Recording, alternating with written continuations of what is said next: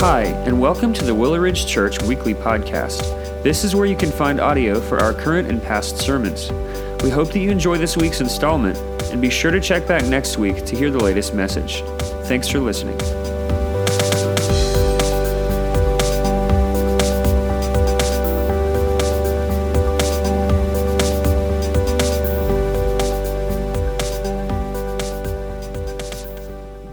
Would you guys pray with me? Lord, we come to you this morning and just thank you for this wonderful opportunity we have to worship you. Lord, as we open up your word this morning, and your word is powerful, it is living, and it works, Lord, we pray that it would convict us. We pray that it would draw us closer to you, Lord, and more in love with you. Lord, as we gather here this morning, if there's anyone here that does not know you, Lord, we pray as a result of the working of your Spirit and the power of your plan, Lord, as we leave here today, there will be those that stepped out of darkness into light, out of death and into life. And Lord, and we'll give you all the praise and honor and glory for it.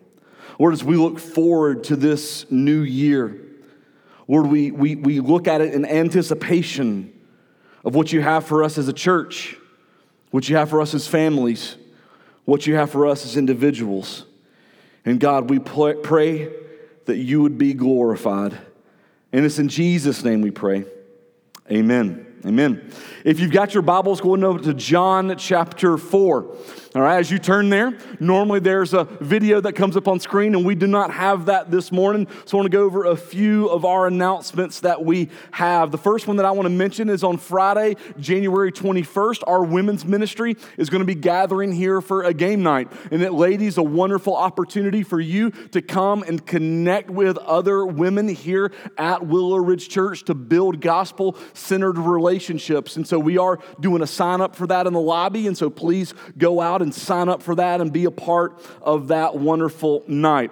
Also, next Sunday, January the 9th, we will gather together as a church family that evening, and we're going to have a chili and soup night together. Again, a wonderful time for us just coming into the new year to gather together as a church family, to fellowship, to have a wonderful time. And we are wanting to make sure that we've got enough chili and enough soup. And so there's a sign up for that as well in the lobby. And so if you wouldn't mind signing up for that also. And then lastly, on January 16th, we will be starting back our regular Sunday night programming, as well as our small groups will be starting back. And so we will be beginning a new series that I'm excited about, and what we're going to do for our spring semester. You know, normally it feels weird to say spring semester when it's freezing cold outside, but right now it fits, right, to say spring semester in 85-degree weather. So our spring semester, we're going to go through the book of 1 Corinthians together as a church. And so what I'm going to be challenging everyone to do is to take a section as we go through that week and study that in your quiet time. And then I'm going to be here on Sunday morning, and I will preach through 1 Corinthians. And then in your small groups, you're going to work through 1 Corinthians together as a small group. And so I'm excited to see what this is going to be like for our church. Now, as we're going into, or as not going into, as we're in the new year, we do have a lot of new groups that haven't previously met before, meeting at different times, meeting at different days. And Pastor Dave is going to have all of that finalized and that information out there to you next week. And so if you haven't been a part of a group, there's a lot of new groups that are starting up, and would just love to challenge you to be a part of a group as we gather back together. Well, if you did not recognize our guitar player this morning, I just want to take a minute to introduce y'all as Brian Nolasco.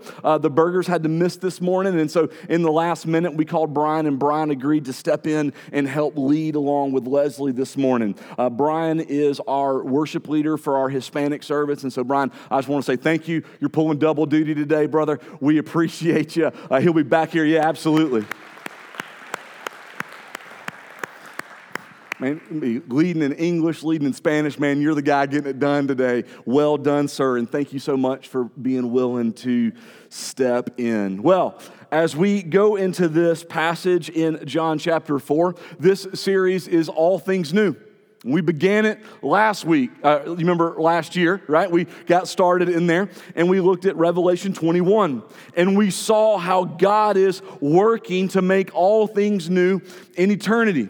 And today we're gonna take that step back and look at that immediately for us. But I want to kind of refresh us. If you weren't here last week, I want to kind of remind you of where we're building off of and what we're working toward as we look toward eternity with the Lord. We looked at last week that God makes us both spiritually and morally new. That in eternity that we're set free from the bondage of sin. There's not sin around us, but even more promising and more hopeful with what you and I as believers, what we struggle with internally most often is we're even set free from the desire of sin.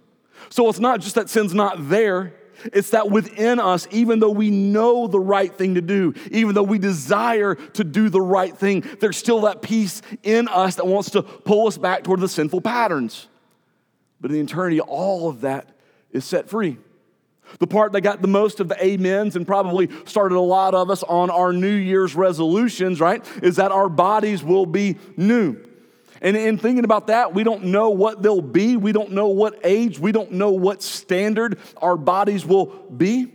But what we can draw from and what we can see from Scripture is that there's no more death.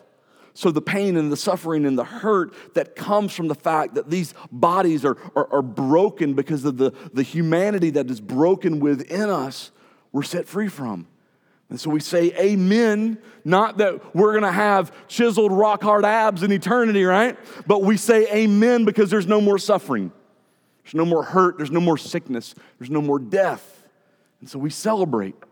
We looked at the fact that even within that creation will be new. No more effects of sin. We saw in Scripture where creation inwardly groans because of the brokenness of sin that's there. But the most promising, the one that gives us the most hope that we have in eternity is the newness of a relationship with God.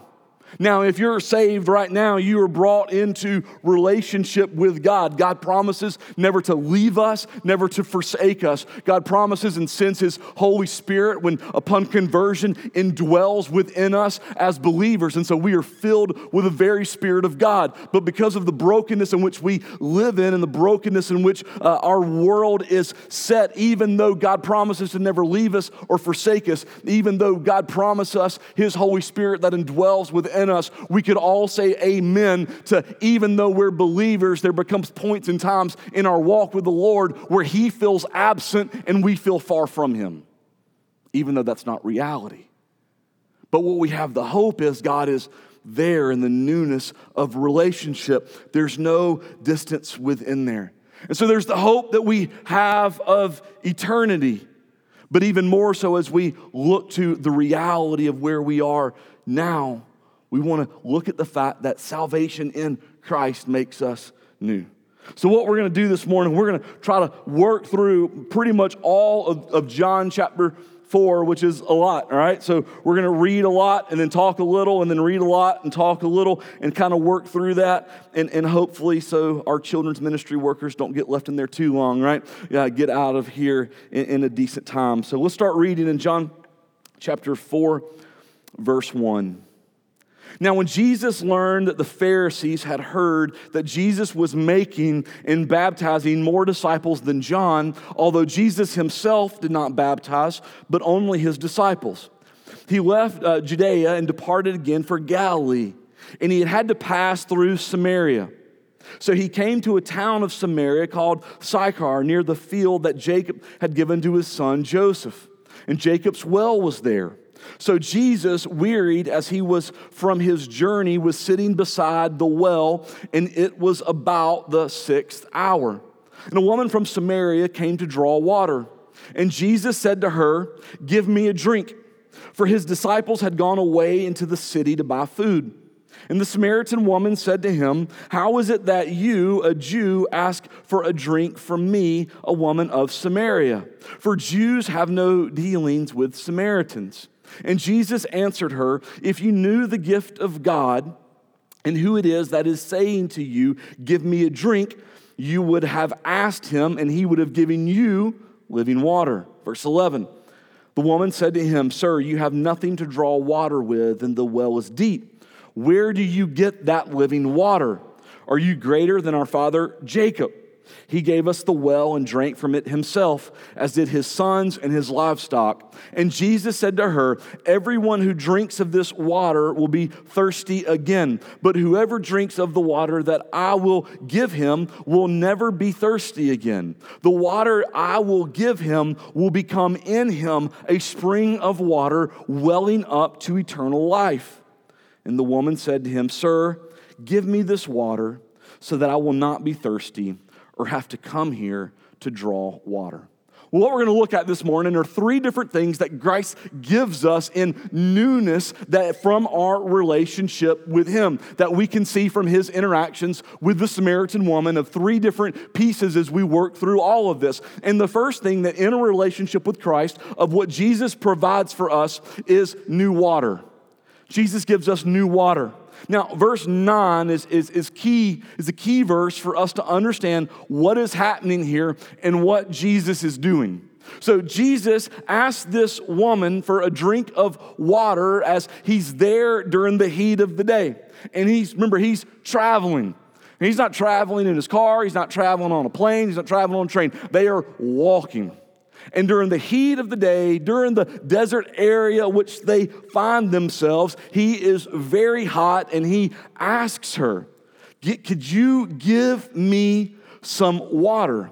And then her response to him in verse 9 kind of lays the groundwork for all that's going to happen and unfold over the course of this interaction. It says, the Samaritan woman said to him, how is it that you, a Jew, ask for a drink from me, a woman of Samaria? For Jews have no dealings with Samaritans. So it's key for us to kind of understand the dynamic of what has brought them into this place where a woman who's someone who's hot, someone who's thirsty, and you're drawing water and they're asking for some, while her response to Jesus is neither rude or inappropriate.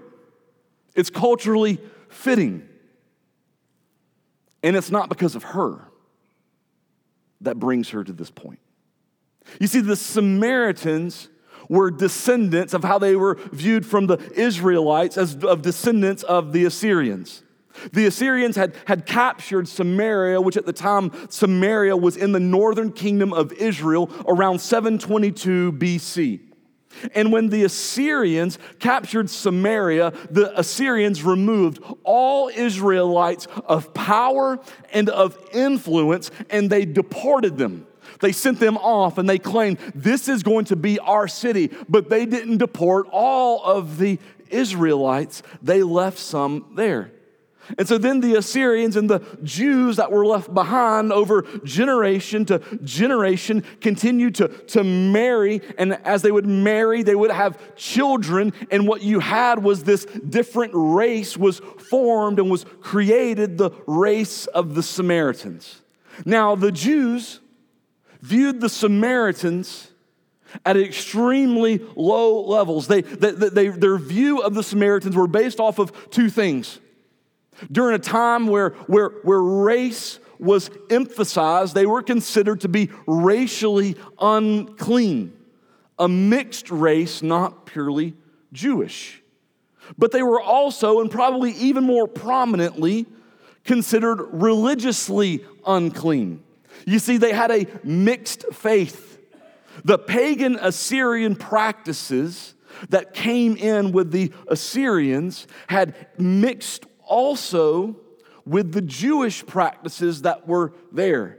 And so what was left was this divide that was there. So she's kind of interacting culturally with what should be expected. She says to Jesus, why are you, a pure Jewish man, talking to me, an unclean Samaritan woman? As the nature and dynamic has determined for them in that setting of what is clean and what is not. But in the hope and the beauty of the gospel, what we're going to see is we're not talking about a racial impurity, because there is no such thing. We're talking about a spiritual impurity that Jesus is going to bring with new water. And so Jesus answers her in verse 10, and he says, if you knew the gift of God and who it is that is saying to you, give me a drink, you would have asked him, and he would have given you living water. Now I can imagine, like, hearing this concept of living water is kind of like the whole Jack and the Beanstalk thing, right?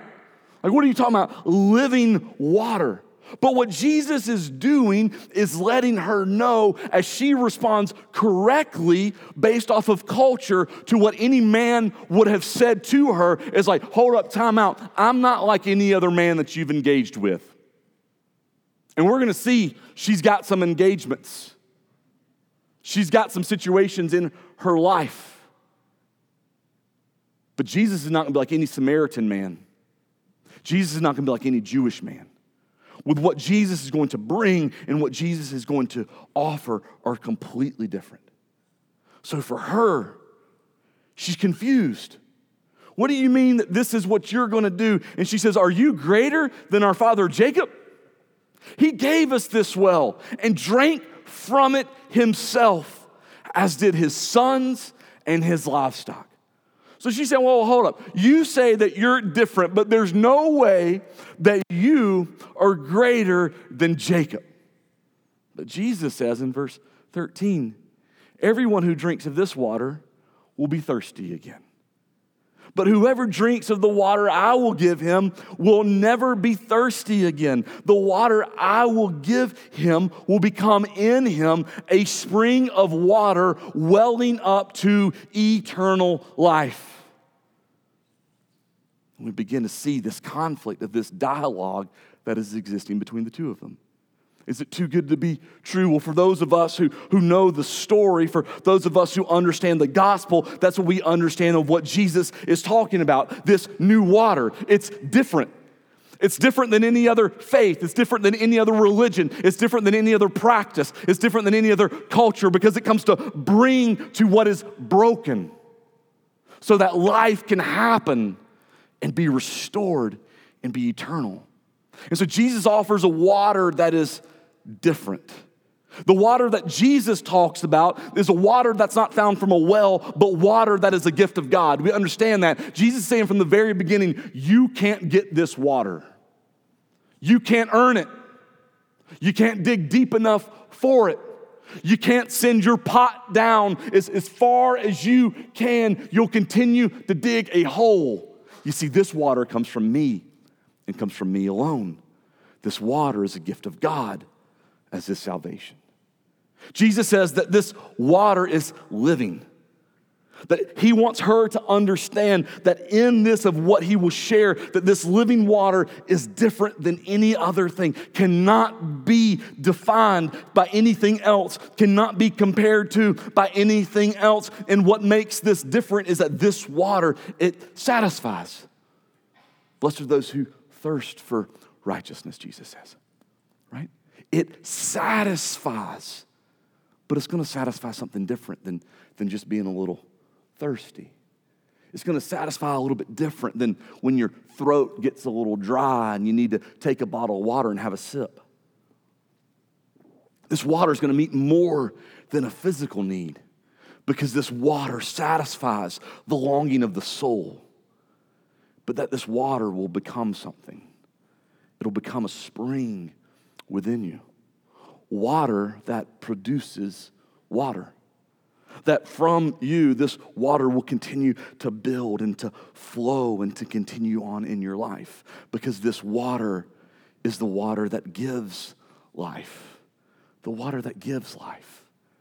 One of Aaron and I's favorite shows that we like to watch is the TV show Life Below Zero. I don't know if you've ever watched Life Below Zero, but we like to watch Life Below Zero. And it's about people who kind of live off the grid in Alaska.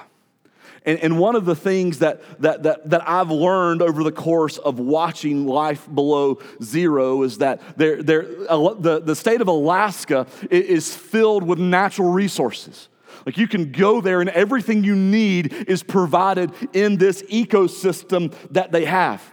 And during the winter months, which is most of the year for most of the people, you would think the need that they have that is the greatest is heat, but it's not because they've got all of the wood that they need and they can make fire.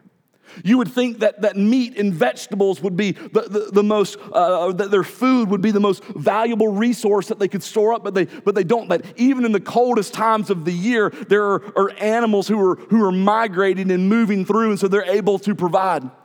But the resource that they have there, that they long for the most, that is the hardest to obtain, is water. Even though it's surrounded by snow. I thought just get some snow and put it in a pot and then you're good, but it doesn't work that way. A big pot of snow this big will turn into a little bit of water about that big.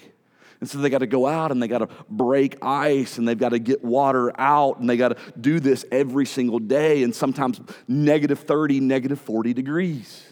And they have to do this every day because the water that they long for sustains their life. That if they go too long without water, their life will no longer be sustained and they will die. But Jesus says this water is different.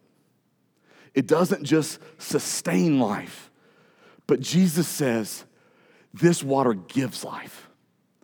From this water is where life comes from.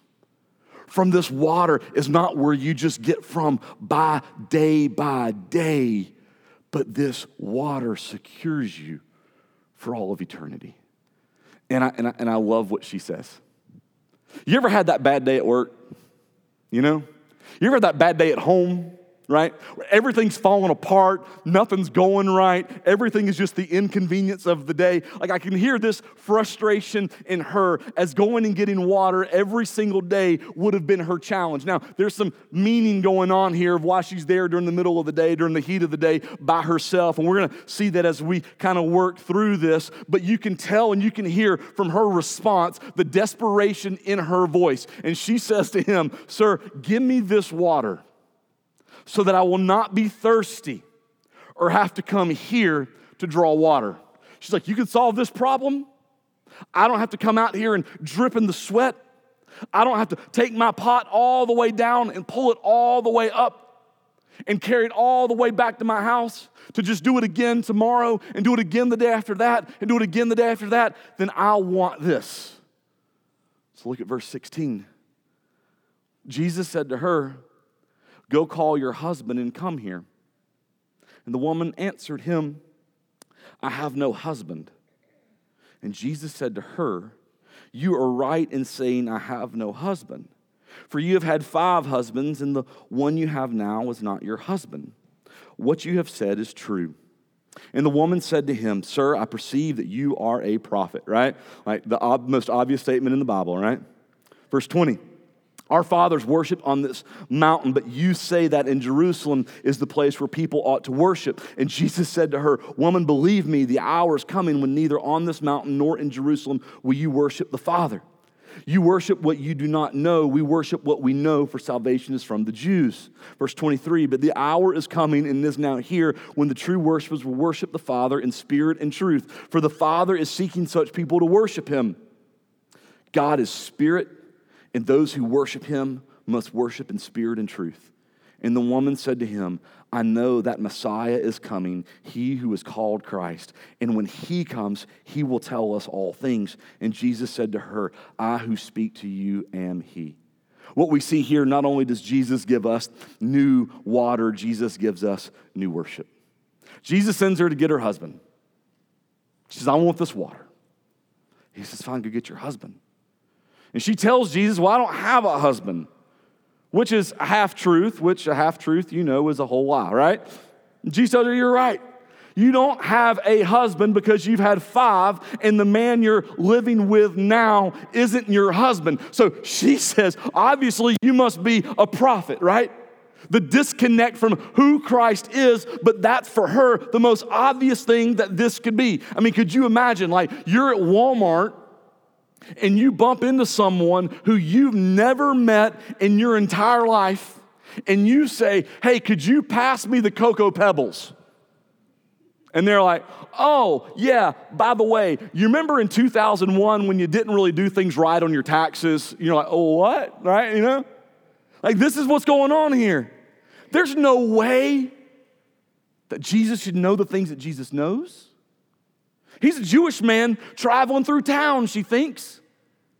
Obviously for her, He must be a prophet. And so what she begins to do, she senses there's some religion going on here. You're not just a Jewish man who's willing to talk to a Samaritan woman. You're a man of religion. You're a man of faith. You're a prophet. And what she tries to do is to move the conversation. She tries to deflect it. It began by understanding the sinful life in which she lives in, and now she tries to push it to a religious debate of where you should worship. And she wants to argue in her mind with this prophet, but not yet understanding that he's the Messiah. But what Jesus wants to get her to is that in worship, in the new worship of what Jesus is bringing for her, the worship of what Jesus brings us when we're found in him, is not the where, but it's the how and the whom that matters. Look back at verse 21. Jesus says, "Woman, believe me, the hour is coming when neither on this mountain nor in Jerusalem will you worship the Father." That's what she's trying to bring the debate to. Verse 22, "You worship what you do not know. We worship what we know, for salvation is from the Jews. But the hour is coming and is now here when the true worshipers will worship the Father in spirit and truth. For the Father is seeking such people to worship him. God is spirit, and those who worship him must worship in spirit and truth." The internal aspects of how you and I worship Christ are vastly more important than our external experiences. The internal aspects of the character and nature and spirit of who we are in Christ are vastly more important than any external worship experience. Jesus says that true worship is based in knowing God, not an experience. Worship comes from salvation. And he says there's this standard that we're going to see in worship. There's the standard of what's there, and that we're called to worship God in spirit and in truth. This is the how and the whom of worship. We worship in spirit and truth. So to worship in the spirit acknowledges that there's something supernatural that's taking place between me and God in worship.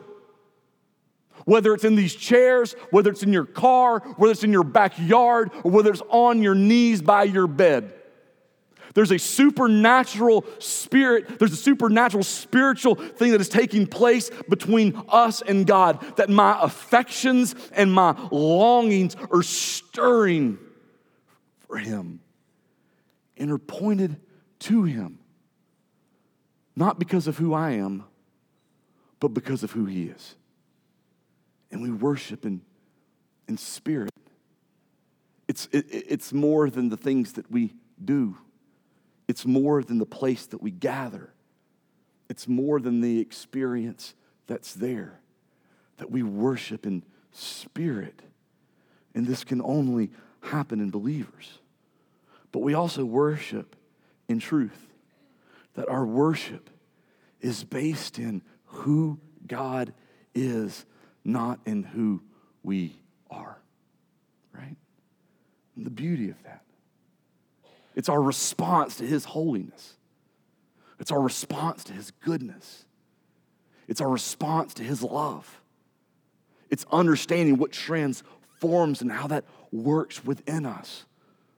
But the truth of the nature of who God is, the more that we dive into him, the more we know his holiness and his goodness, the more that we worship him. And Jesus says, you can't worship him if your spirit isn't aligned. You can't worship him if you do not know. And so with new water, with new life, comes new worship. No longer tied to the traditions of the human perspective, but from the internal desire to know him more and to love him more. And look at verse 25. It says, the woman said to him, I know that Messiah is coming. He who is called Christ. When he comes, he will tell us all things. Now let's pause there for just a second. Jesus has left where he was before because word's getting out about him. And Jesus does this oftentimes in ministry. And there's no really clear way to explain it other than Jesus is walking under a providence and sovereignty of God that you and I can't possibly imagine. There's points in times where in a city, so many people begin to talk about all that he's doing, and Jesus is like, it's time to go. And we would think, no, we need to lay roots here. There's so many times where Jesus shares who he is with someone and then looks at them, and we can't understand it, but Jesus, in knowing the plan of God that's going to lead him to Calvary, says, but don't talk, just shh. And Jesus, culturally speaking, with a nobody, looks at her because he knows that she is someone. And in verse 26, Jesus said to her, I who speak to you am he. Jesus says, hey, you've had 5 husbands. The man you're living with now isn't your husband. You're out here in the middle of the day, during the heat of the day, by yourself because you don't come out during the cool of the morning when everyone else comes out here in the cool of the morning to get water, because what we know is when you come out here in the cool of the morning, even your own people don't want to be with you because they know the behaviors that you've had in your life. I'm the Messiah. I'm the Messiah. New worship begins to happen.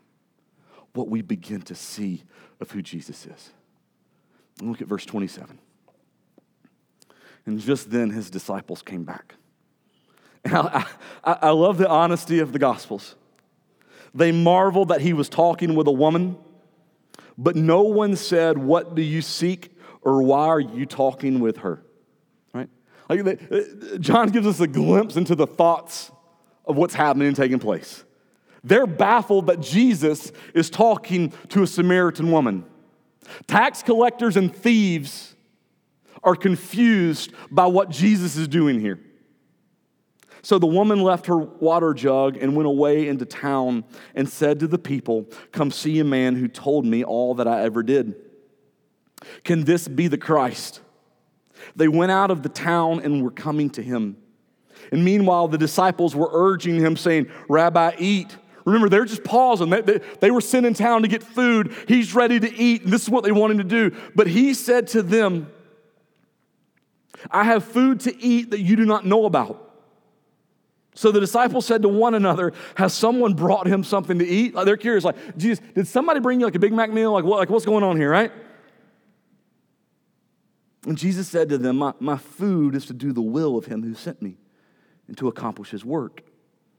Do you not say that there are yet 4 months, then harvest will come? Look, I tell you, lift up your eyes and see that the fields are white for harvest.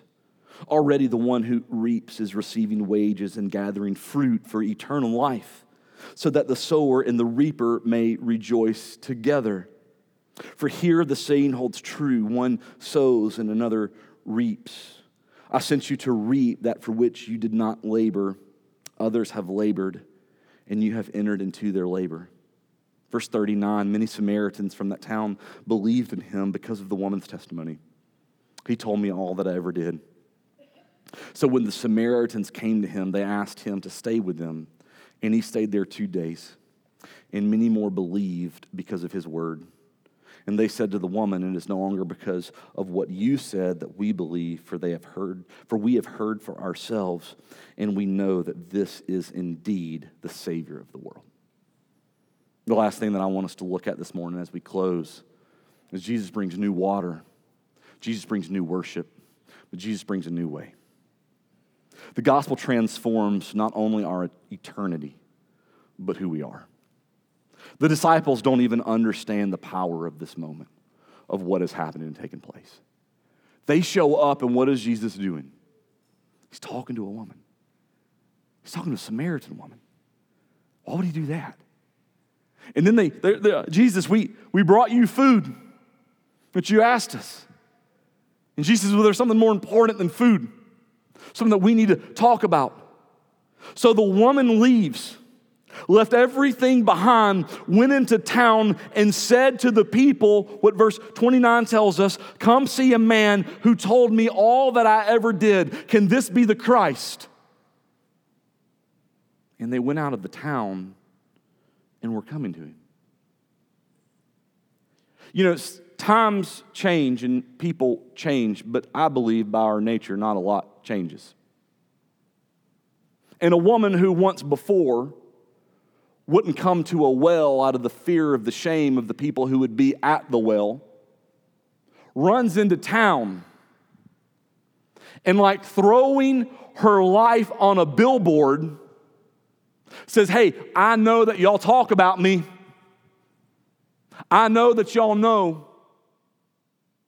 I know that I'm the person that gets whispered about. Come meet a man who knows all that too. Come meet him. He's told me about everything that I've ever done. And this is key. She's not bragging about her sin, but she's amazed by the Messiah.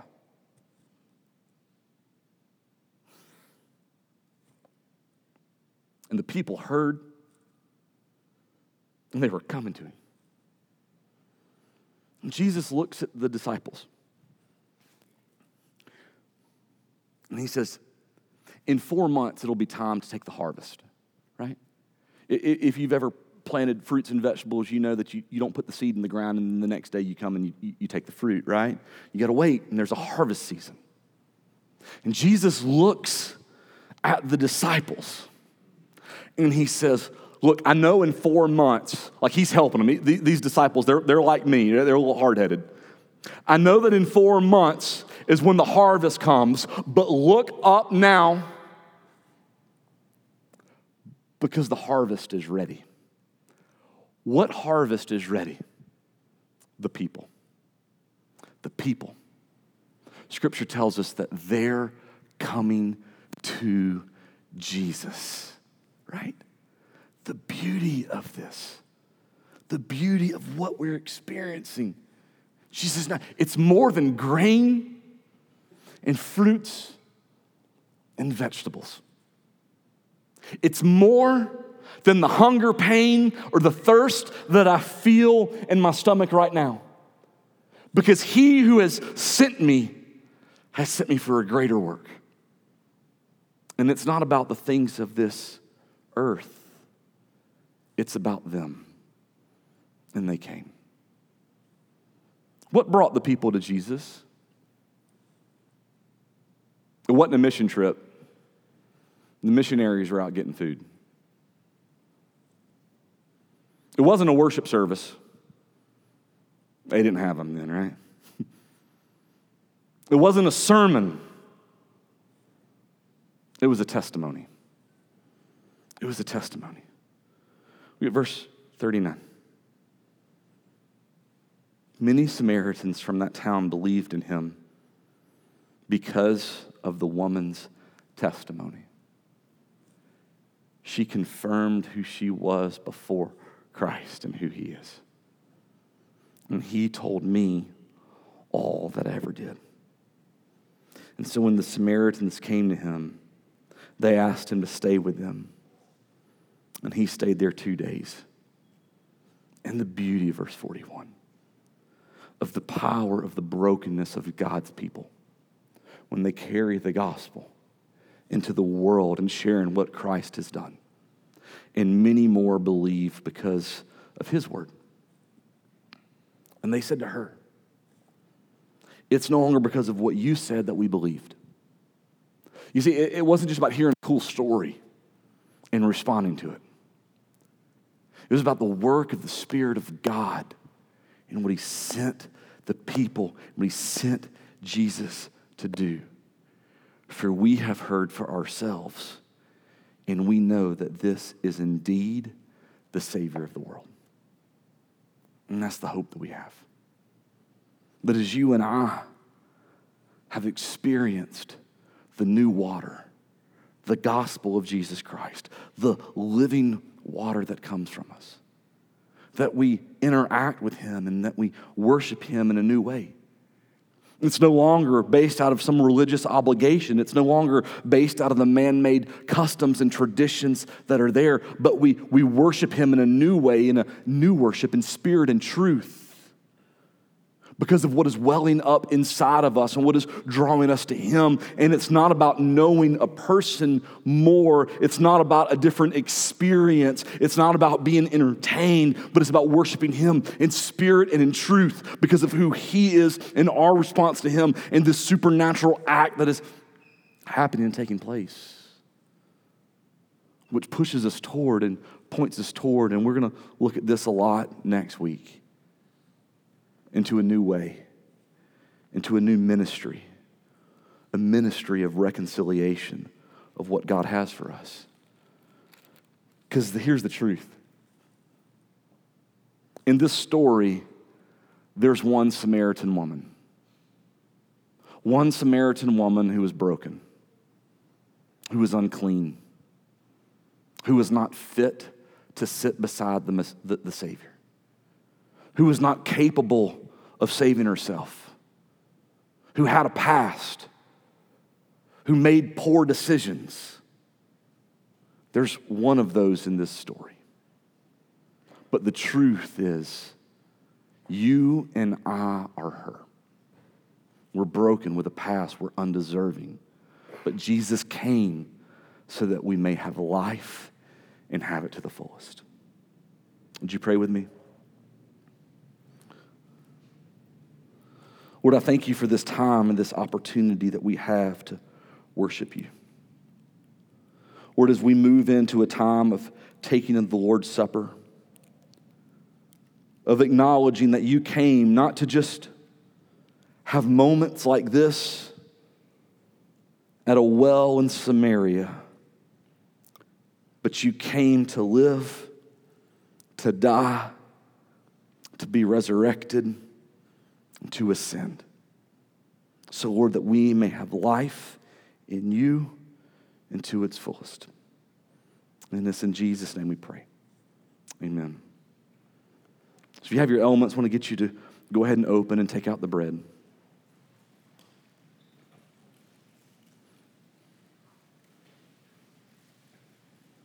The bread that represents the very body of Christ. Why was Jesus punished? Why did his body endure what he endured? Because he took our place.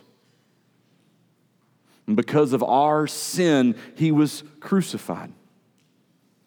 He took a crucifixion that you deserved, and you deserved, and you deserved, and I deserve. And he took it in our place to pay for our sins. And so because of that, Scripture tells us that Jesus, on the night he was betrayed, took bread. And when given thanks, he broke it and said, "This is my body, which is for you. Do this in remembrance of me."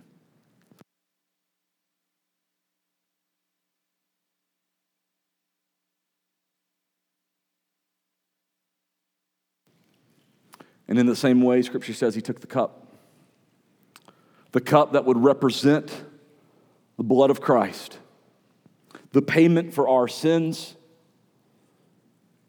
that we may be made new, and what we may inherit is eternal life. That we're covered by the blood of the Lamb, which makes us clean, in spite of all that we've done, and in spite of all that we do. And so Jesus says, "This cup is the new covenant in my blood. Do this as often as you drink it in remembrance of me." Would you pray with me?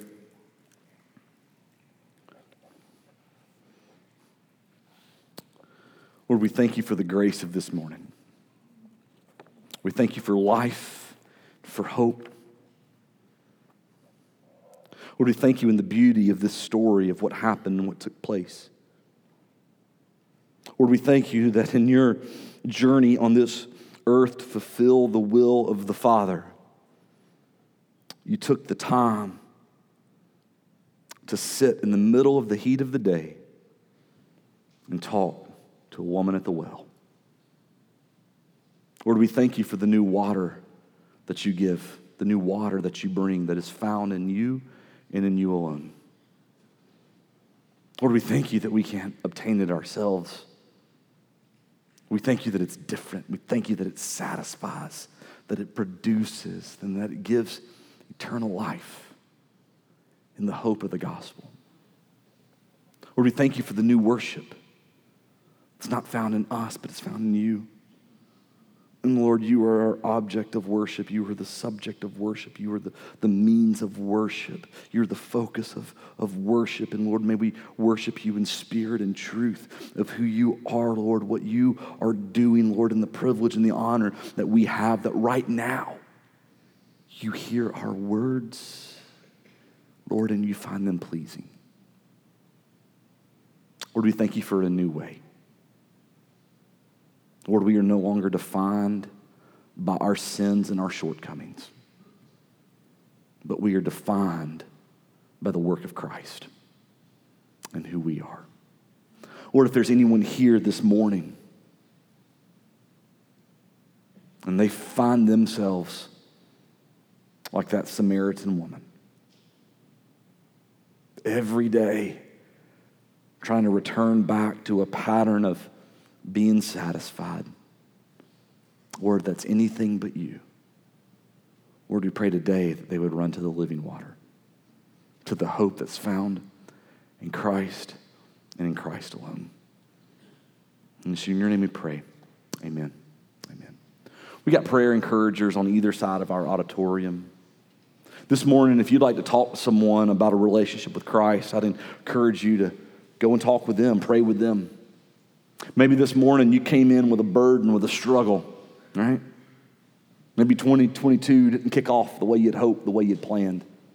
They'd love to just pray with you, encourage you, to help us see where we can walk alongside of you. But we just ask that this morning you respond to the Savior who loves you and who gave up his life. Would you stand as we worship him?